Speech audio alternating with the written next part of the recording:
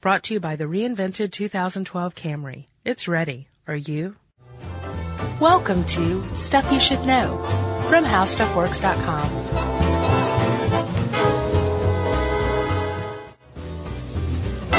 Hey, and welcome to the podcast. I'm Josh Clark, and with me as always is Charles W. Chuck Bryant, which makes this Stuff You Should Know the podcast, because Chuck and I are the hosts of that. Hostesses? No. Hosts. Yep. Chuck? Yes. How are you? I'm great, man. How are you? I'm fine. It's you and I and Matt, our guest producer. Yay, Maddie. Alone in this entire building. Yeah, it's the Friday before Memorial Day. Yeah. Friday afternoon even, and it's pretty empty in here. Yes, it is.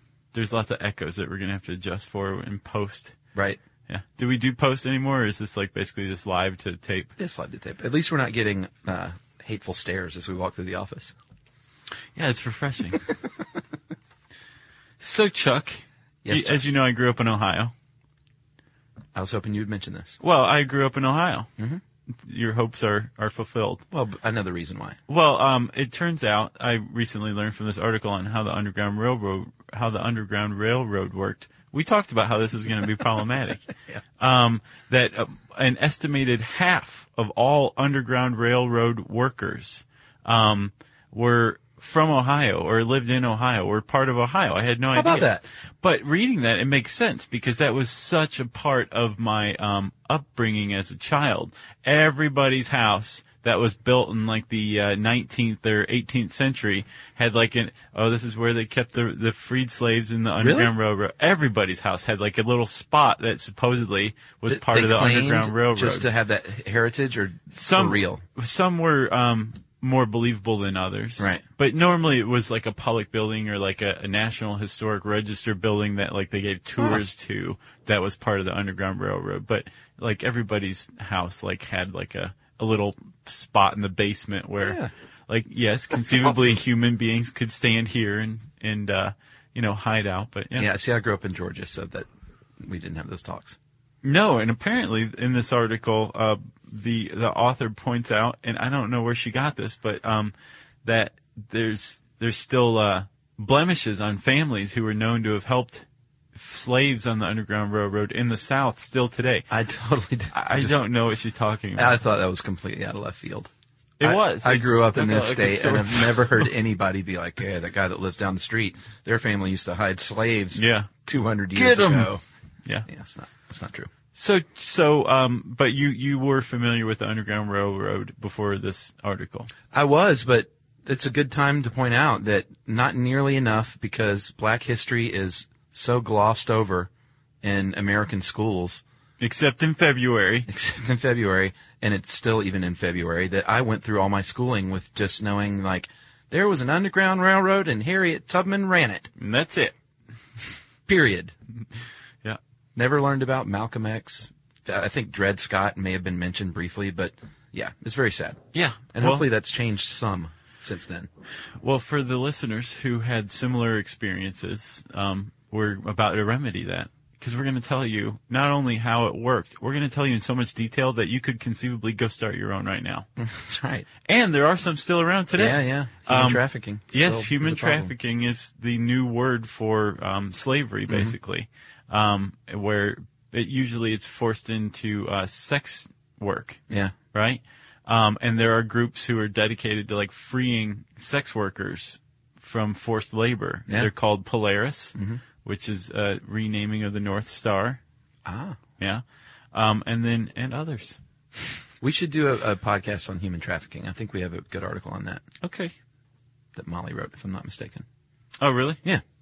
Okay. You ready? Yeah, let's do it. All right. So, Chuck, basically the origins of the Underground Railroad, which was the network by which escaped slaves ran along to freedom, almost always to Canada if they were going north. As it turns out. Probably started before the 1820s, but it couldn't have possibly been called the Underground Railroad until after the 1820s because the actual railroad system wasn't invented until then. Either that or they were like way ahead of their time. Right. But it may have had some sort of name, and we know that there were groups of people who were formed for the common purpose of aiding escaped slaves to go secure freedom, to get out of the South or get out of a slave state into protection in a non-slave state, because George Washington complained about it in a letter in 1786 that he suspected some Quakers had helped some of his slaves escape. He was probably right on the money, too. Yeah, because Quakers were one of the earliest members of the Underground Railroad, and they were the most trusted because they were so recognizable and everybody knew, hey, Quakers will help you out. Definitely the most trusted white people, for sure. Right. But we should probably point out the reason everybody went to Canada was because there was a federal law in the U.S., right? That's right. What was it called? It was called the Fugitive Slave Act of 1793, and it was around since 1793, but it really got its teeth in 1850 when it strengthened the fines and basically made helping a slave escape a federal crime, and then in non-slave states as well. Yeah. And pretty much meant if you were caught as a slave, you were going to be put to death and likely tortured in a public place. And maybe even your slave family or friends that you were with on the plantation were also punished, even though they didn't try to escape. So anyone involved in this, and even not being involved, but being involved by a relationship or something like that, really had a lot to lose from this one person making it to freedom, which really it's just very heartening when you look back on what these people did. They risked a lot. In the 1850 stiffening of the Slave Act, right? If you armed a slave, which was routinely done because this was dangerous, then you were subject to execution, no matter who you were, white, black, whatever. Right. That was punishable by being executed. So people who were helping escape slaves were putting a lot on the line, right? Yeah, and one of the myths, there's a few myths that even this article kind of perpetuates a bit, but rarely, or not rarely, but more often than not, they were other black people or former slaves or current slaves helping the other slaves on the Underground Railroad. It was not a big happy group of white northern abolitionists risking their life to help out the slaves. They did that some, but it was usually Quakers or, like I said before, slaves or former slaves. Okay. So that's one myth. And there's a few others. Well, okay, which we'll get to. Let's go through this. What did an escape look like, right? Along the Underground Railroad during its height in the mid-19th century. What would happen was free black people would send a field agent, what they called a field agent. It was a lot of times a minister or a doctor posing as like a census taker. Yeah, somebody who could move throughout a community undetected. Yeah, so they would make contact with a current slave who supposedly wanted to escape, and they had to gain their trust because this whole thing was about trust. You really had to trust because people would sell out their own kind to gain favor with the master sometimes. Yeah. So sometimes you couldn't even trust your fellow slave. So you really had to gain their trust as the field agent, and then they would eventually, once that trust was gained, arrange for the escape from the plantation to travel to the first safe house to a conductor. Actually, I'm sorry, they pass along to the conductor who would take you to your first station. Yes. And that was the beginning of the journey. Right, and the station was basically somebody's house usually. Yeah. And the head of the household was the station master. And that was somebody who was putting his life and the life of his families on the line to feed and house and hide this person for a little while. Possibly set him up with a disguise, which they got fairly... elaborate? Yes. Yeah. There's a story of one in apparently it's a seminal work on the Underground Railroad, appropriately titled The Underground Railroad, written by Wilbur Siebert, right? And he talks about how a black woman was basically made up to look like a wealthy white woman, and to complete this disguise was given a white baby for her journey. It's crazy. Yeah. So people were, fanatic about this. Yeah. I read another one, a couple from Savannah. The woman was the daughter of her slave owner, and her mother was a slave, a house servant, I believe. Right. So she was light-skinned. Right. So they had her pose as a frail, aging white man. Really? And her husband posed as like a loyal servant slave, on their journey all the way from Savannah up to, I think, Philadelphia or Boston. But yeah, that was kind of harrowing. Apparently they were almost found out a bunch of times. Really? Yeah. So I can imagine, like, just trying to escape through the woods is scary enough. Trying to escape disguised in plain sight has to just be nerve-wracking. Yeah. Especially the lady with the white baby, because I imagine that whoever might have found her out would not have been too happy about that. No. At the time, at least. Along the way, if you did maybe encounter a train conductor who found you out but was willing to keep his mouth shut for money, you needed money. Most slaves didn't have money because they were not paid. Right. And this was, I guess at the station master might also hook you up with some money that came from what are called stockholders. Right. And stockholders were probably wealthy abolitionists who didn't really want to get their hands dirty, but were happy to support the cause financially. True. Right?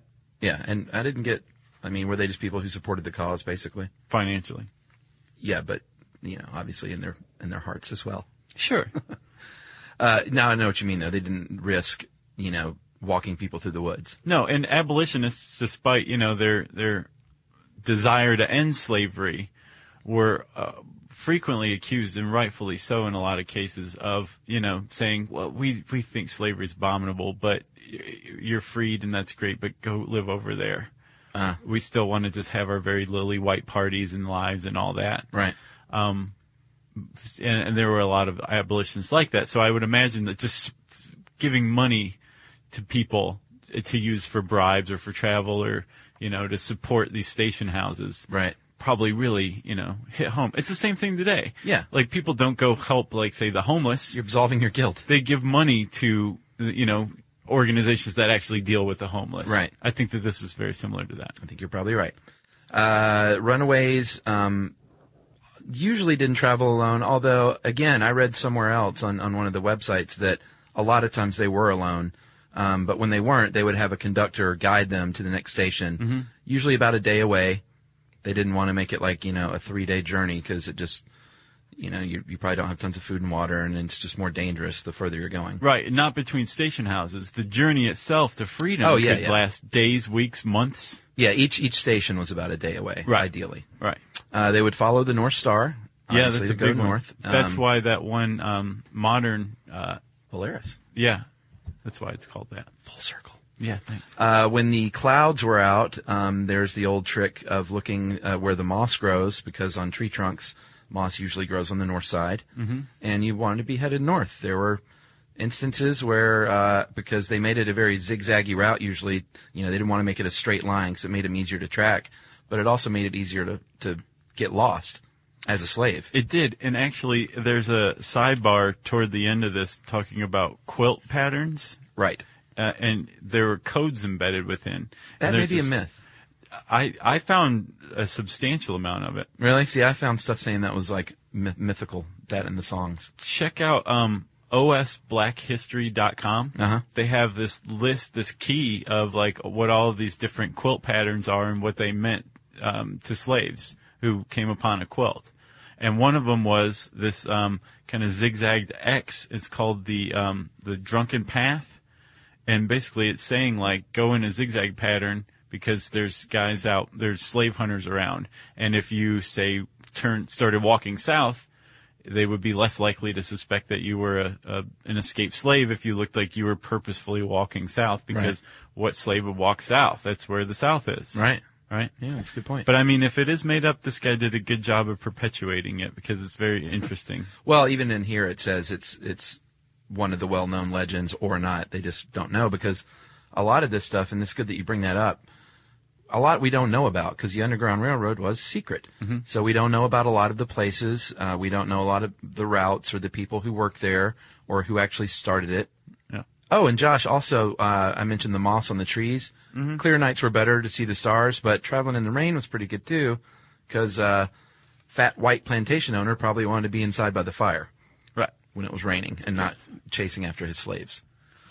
So let's talk about the laws. We mentioned it kind of specifically earlier about some of the, I guess, the punishment that could befall anyone helping somebody, right? Yeah.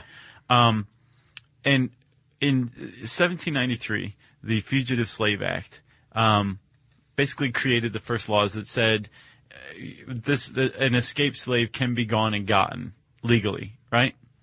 But there were slave states and there were non-slave states. Right. And the non-slave states said, well, yeah, that's a great law and you do whatever you want down in the South, but we're not really going to enforce it. And when we do, it's going to be very light. Right. Well, in 1850, this thing got a lot of teeth, like you were saying, and the fines were stepped up. The penalties were harsher. Execution was a lot more doable, I guess. And then it also became legal for slave hunters to walk into a free state, a non-slave state, and be like, "Hey, that black guy right there, I think he's an escaped slave. He should come with me." Yeah. To anybody. He could legally claim it without having to justify it. Even if they were free men. Yes. And apparently there were rumors of like slave traders like luring young black kids in free states onto boats and then like taking them off to the deep south. And it's like, what are you going to do? Wow. How are you going to find these people? There's no documentation like this. So basically the North came to really resent this change in the law in 1850 because people who were complacent living in non-slave states suddenly were kind of having slavery imposed upon them a little more. Right. And then the Dred Scott case, like you mentioned earlier, that really sealed the deal and really got abolitionists, I guess their roles expanded tremendously after that. And then as a result, also the Underground Railroad became much more organized. Yeah, that is Dred Scott v. Sandford, and it was famous because Dred Scott, a slave, sued for his freedom, for himself and his wife and his two daughters, and on the grounds that they lived quite a bit of their lives in places like Wisconsin and Minnesota, in these outlying Northwest territories that, or Northern territories that had, where it was illegal. Slavery was actually illegal. So he sued on those grounds, and in one of probably the worst Supreme Court decisions in the history of this country, they decided, because the panel was full of Southerners, the panel, Supreme Court justices, were a lot of Southerners, and they ruled that black people were not, or people of African descent were not citizens of the United States. Free or not, they are not citizens, therefore they cannot sue for their freedom. Right. They don't have any rights, so they can be basically captured and taken to Yes. a life of slavery again. But if it hadn't been for the Dred Scott case, we may never have, well, we may have, but it really sped up the process of the 13th Amendment, the Emancipation Proclamation. And hence the Civil War. And hence the Civil War. And some of his descendants still live in St. Louis today. Oh, really? Yep. Well, shout out to the Scots of St. Louis. If they're listening. Yes. And Chuck, we said that this precipitated the Civil War. The Underground Railroad helped move it along. The Dred Scott case, it basically, these things, Northerners actively subverting federal law, and the South's economic clout, really ticked the South off. Yeah. The South imposing its views on slavery on the North through this 1850 strengthening in the Dred Scott case, it really ticked off the North. So this division is very much part of what led up to the Civil War. Yeah, Pennsylvania even thought about nullifying the Fugitive Slave Act. They didn't like it so much, but then they decided, you know what, a better way to do this is probably to be subversive and to support things like the Underground Railroad on the down low. Yeah. Rather than cause some big political stink. Write a check. Exactly. Right? So we say that because the Civil War is whenever you ask a kid, you know, why did the Civil War happen? Slavery. Oh, it's slavery. I mean, that's a big part of it, but that's why. It's not just slavery. It wasn't like the North was like, slavery's wrong and we're going to go to war with you over it. Or the South was like, Right. we love slavery. We're not part of you any longer. Right. Although the latter I've heard recently was much closer to the point. That the South was perfectly happy with seceding, creating its own country, and basically creating an economic empire based on free labor that took over the entire Caribbean and the Really? southern U.S. Yeah. I wish I was more of a Civil War buff. I'm glad you're not, Chuck. Really? Yeah. They're obnoxious, aren't they? I wouldn't say obnoxious, but man, do they know a lot about the Civil War. Yeah, and they like correcting people too. Yeah. And we're going to hear from them. Yes. So, Chuck, when you did finally make it out along this route up to the extreme northern states, the northern part of the extreme northern states, and to Canada, it could take days, weeks, months. It could take 24 hours if you happen to have the money and the gall to ride a train. Yeah, or if you live in a border state. Yeah, which apparently is why a lot of slaves never escaped from the Deep South. Just longer to go. It was longer to go, and they wouldn't have taken the Underground Railroad, which went exclusively north, I believe. Right. They would have gone to Florida or to Mexico. Never knew that. So Mexico in 1829 outlawed slavery and became active in protecting slaves who escaped to Mexico. Yeah, Native American Indians, go figure, were very empathetic. They were probably like, join the club, my man, come on in. Almost literally, Chuck. So in Florida in 1693, Spain said, we're issuing a decree here that says any slave or Native American who leaves an English colony and makes it to Florida is a free Floridian, a free member of the Spanish crown. Right. Right? All we want from you is that you convert to Catholicism and become a member of the military for a prescribed amount of time. Right? And in return, you're a citizen here, right? Wow. So that's why Florida attracted a bunch of people, and the reason they did it was specifically to attract people from the English territories like Georgia or South Carolina, because they wanted to jumpstart the economic engine, but they weren't going to do it on slavery, right? I wonder what impact that has today. I wonder if there are more African American Catholics in Florida proportionately because of that. Well, one of the impacts that it had that's still around today are the Seminoles. The Seminoles were a recent tribe that started in about the 18th century. Right. Based on displaced Creek Indians who made it to Florida to take Spain up on their offer. Huh. And escaped slaves. Really? And now there's a division in the Seminole tribe between black Seminoles and red Seminoles. And they don't always get along. But during this time, the Seminole Indians came up because in a lot of cases, black slaves, freed slaves, or escaped slaves would come up to an Indian settlement, live near it, or be absorbed into it, and that's where the Seminoles came from. That's pretty cool. Isn't it? There's really one jerk in this whole thing, and that's white European Southerners, dudes. Yeah. Yeah, our ancestors, Chuck. There were white Northerners, too. It's not all in the South. White Northerners? Sure, probably, totally. yeah. Anyway. I always stick up for the South. Well, think about it. There were an estimated 2,000 to 3,000 Underground Railroad workers. Yeah. There were a lot more people in the U.S. in the North and the South than that at the time, buddy. Yeah, that's a good point. It is interesting, though, to me that you said Canada, because that was where many of them ended up, and I never knew that. I never knew that. And it made sense, because why go to Pennsylvania, even though they're sympathetic to a certain degree, when the Fugitive Slave Act still is hanging over my head. Right. And somebody could turn me in for some dough if they wanted to. Yeah.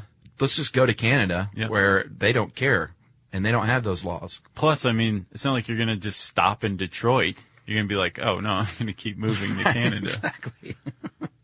So we were saying that there was some involvement by some people. There was separate involvement, disconnected involvement, whatever. But some of these abolitionists and freed slaves and escaped slaves who made lives for themselves formed in these northern non-slave states and enclaves of where an escaped slave could feel very free, like Boston, Philadelphia, I think New York. They formed these things called vigilance committees, right? Yeah, it's very nice. They provided like some protection for them, tried to get them work, tried to get them a place to live. And, so, it's just sort of like, hey, now you're safe now, and we're going to help you set up life as an American. Yeah. And get something that everyone in this country should be born with, which is freedom. Right. And here's a credit card to enslave you in a different way. That came later. And that touched all races. It did. Yes. So, Chuck, there's one person who kind of rose above all others as far as the Underground Railroad went, and her name was Harriet Tubman. Yeah. She was and is still referred to as the Moses of her people. Yeah, it is not a cliche to bring up Harriet Tubman as, like, of course you're going to bring up Harriet Tubman. You kinda have Of course to. we are, because she was the Moses of her people. Yeah. And she was an escaped slave from Maryland, and very sadly, went back to get her family and help them escape. Found her husband, had a new wife, and he He's was like, like, yeah, I'll have to stay here. Yeah. And she wasn't too happy with that, clearly. So she, reportedly, books say, kind of hardened her a little bit. Yeah. Which in the end helped her, because you sort of needed a bit of a hard heart to lead people on the Underground Railroad. You didn't need whiners and criers and people that would draw attention and make noise. Yeah, apparently she would threaten to kill people if they didn't shut up. Yeah, like, quiet down. I'm trying to get you to freedom. Yeah. Just shut up about it. Yeah. Was her motto officially, I think. And she was individually probably the most successful conductor on the Underground Railroad, right? Yeah, I think at least 70 slaves that she led to freedom to New York and Canada. Personally. 13 journeys, and these are long trips. Well, think about it also. She's an escaped slave. She goes back into slave states Yeah. 13 times to guide people out. She was That's a very bad. tough woman. She's a big bad mama. She went on to serve as a spy, as a scout, and a nurse for the Union Army, and received no military wartime pension for that, even though she was Harriet Tubman, and went on to sell fruits and vegetables door to door, You're joking. and wrote a book, Okay. and lived off profits from her book. She actually made money off of it, which is good. The U.S. has a Checkered past. Yeah. So, Chuck, you want to talk about how many people were let out? We mentioned Harriet Tubman let at least 70 out personally. Mm-hmm. And estimates vary wildly as to how many people escaped. As we said, the heyday of the Underground Railroad was 1820s to the 1860s, say. Yeah. Some people maintain about 100,000 people escaped, that's huge. Yeah. On the other end, the Journal of Black Studies estimates that between 1830 and 60, only about 2,000 people escaped via the Underground Railroad. The National Park Service settles somewhere in the middle and says, yeah, let's say 1,000 per year. Yeah. It's a lot. But again, it's very secretive. Yeah.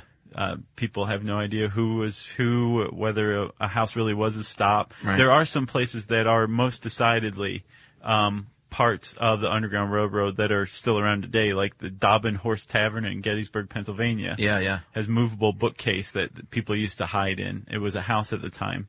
But because of the secrecy and because of the success of it, we have no idea, who was a part of it, who wasn't. And that's pretty neat, I think. But the National Park Service has really spent a lot of time and effort and money so far figuring out, where the Underground Railroad ran and who was a part of it and what Right. buildings were, and to preserve the buildings. And there's actually a bike trail Yeah. that you can ride, I think 2,200 miles or something like that, along established, identified Underground Railroad routes. Yeah. Pretty cool. I just wanted to point out when you said our checkered history, America's checkered history, I still feel England stank on this. Oh, yeah? It was early enough to where it wasn't like, rednecks from the South. These are still like English fops doing this stuff. So I blame England. No, All right. You blame England. I'm trying to figure out when my line is drawn and when I'm saying this was America. Because even after the Revolutionary War, it was still just people from England living here. Okay. So England is your fault. Take that, England. And is Canada the big hero to you in this one? Yeah, of course, man. That's still a territory of the English crown. Oh, really? Yeah. Chew on that one, pal. I don't know what to think. So wait, before we go, we have to mention John Brown. We talked about how, yeah. a lot of people were like, here's some money. I'll be a stockholder in the Underground Railroad and impress my friends. John Brown walked the walk. He lived in, freed black colonies. He, if he didn't do it himself, he oversaw the murder of 5 unarmed pro-slavery, settlers in Kansas, which was up for grabs between slavery and a non-slavery state. Right. And he basically turned into a guerrilla and staged raids on pro-slavery settlements and killed lots of people. And then he staged the raid on Harper's Ferry. Yeah. And was eventually caught and hanged for it. But he was, as far as the abolitionists go, he was like, he was, I guess you could say, equal to Harriet Tubman. Yeah. As far as in the abolitionist camp, where she was in the freed slaves camp. Right. He was hands-on and did it. Did you hear the boxcar guy who packed himself up in a box and had himself shipped to Philadelphia? No, did it work? Yeah. Awesome. He had like some biscuits and a little bit of water and some air holes, and I think his nickname is Boxcar. I can't remember his full name, but they, opened up the crate in Philadelphia and he climbed out and they were like, "Congratulations, you're a free man."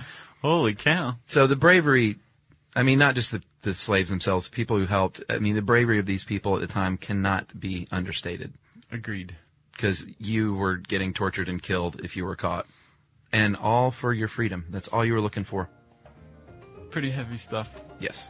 So, Chuck, if they want to learn more about the Underground Railroad, they should type in Underground Railroad in the search bar at howstuffworks.com, right? Mm-hmm. And that, of course, brings up listener mail. And I bet the ladies from Stuff You Missed in History class have probably done one on this already. I believe so. And so I would seek that out for another angle because sometimes we double up and it's always good to hear different angles on these things. Yeah. And they're a great show, too. And you can compare it word for word eventually by comparing the transcripts on the blogs, right? They were a lot more factual than Chuck and Josh. All right, Josh, I'm going to call this critical email from Katie. Mm-hmm. We don't read a lot of criticisms much, but this was very specific, so I thought we would. Hi, Chuck and Josh. I'm a new listener, but have recently listened to about 60 of your shows. I am 31 years old and work as a film producer. You guys have really grown on me slowly. The concept of the show is the best part. I think there are a few things that are keeping you guys from really going big and would like to share my thoughts. First, I think the podcasts are a bit slow and have a few too many personal jokes. Every time Chuck has a personal story to go along with the topic, this is the least entertaining and interesting. Your personal relationships to the topic are mundane. Sorry, this should be cut. The banter is good, you are clearly smart and witty, and that is enough to keep the listener engaged. Josh, your intros are so boring. Why not mix it up and or cut the small talk? I fast forward past it every time. And I think your listener mail is the worst part of the podcast. I think you lose at least half, if not more, of your listeners at this part. Save that stuff for the blog. The podcasts themselves need to be solid and tight. The production value fails in comparison to This American Life or Planet Money for these reasons. I would highly suggest getting a new producer. Taking pot shots at Jerry. This is so wrong. You need a makeover big time.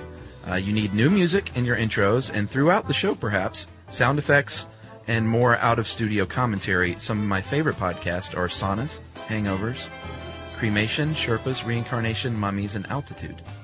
Basically, go be Radiolab. I listened to your Guatemala pieces while I was traveling Guatemala last week. Pretty cool. In hopes of supplementing my education about the country while traveling there, but you failed miserably. Actually, she says it failed miserable. I get the point, though. They were my least favorite podcasts you guys have done, and I think you genuinely wasted your listeners' time with your personal pointless stories about your free vacation. I was shocked to learn how small your perspective of the world is, considering how often you both write and research about the world. Your impressions of Guatemala sounded like you've never left the South. They were naive and not worthy of 2 hours of my time. On the other hand, it was fantastic to listen how volcanoes work while climbing volcanoes in Antigua. This is what you guys are best at, and you need to stick to this, but it needs to be better. Seriously, you have mastered the podcast medium, but there is so much potential yet to be tapped. She says taped, but I guess she means tapped. Mm-hmm. I hope you guys continue to make great podcasts and that you really up the production value. Thank you, Katie M. P.S. I happen to own a house in Turkey and have spent much time in Turkish baths. You define them incorrectly in your sauna podcast. Who's that, Katie? Yes, Katie. Katie M. Thank you, Katie, for the tips. We appreciate the insight, and thanks for listening. We don't know why, but thank you for listening. Right? Well, we've mastered the medium. Okay. Except for, like, the 50 points. Well, if you have any pointers for us or tips, we want to hear them. We're always open to that kind of thing. So shoot us an email at stuffpodcast@howstuffworks.com. Be sure to check out our new video podcast, Stuff from the Future. Join How Stuff Works staff as we explore the most promising and perplexing possibilities of tomorrow. Brought to you by the reinvented 2012 Camry. It's ready. Are you?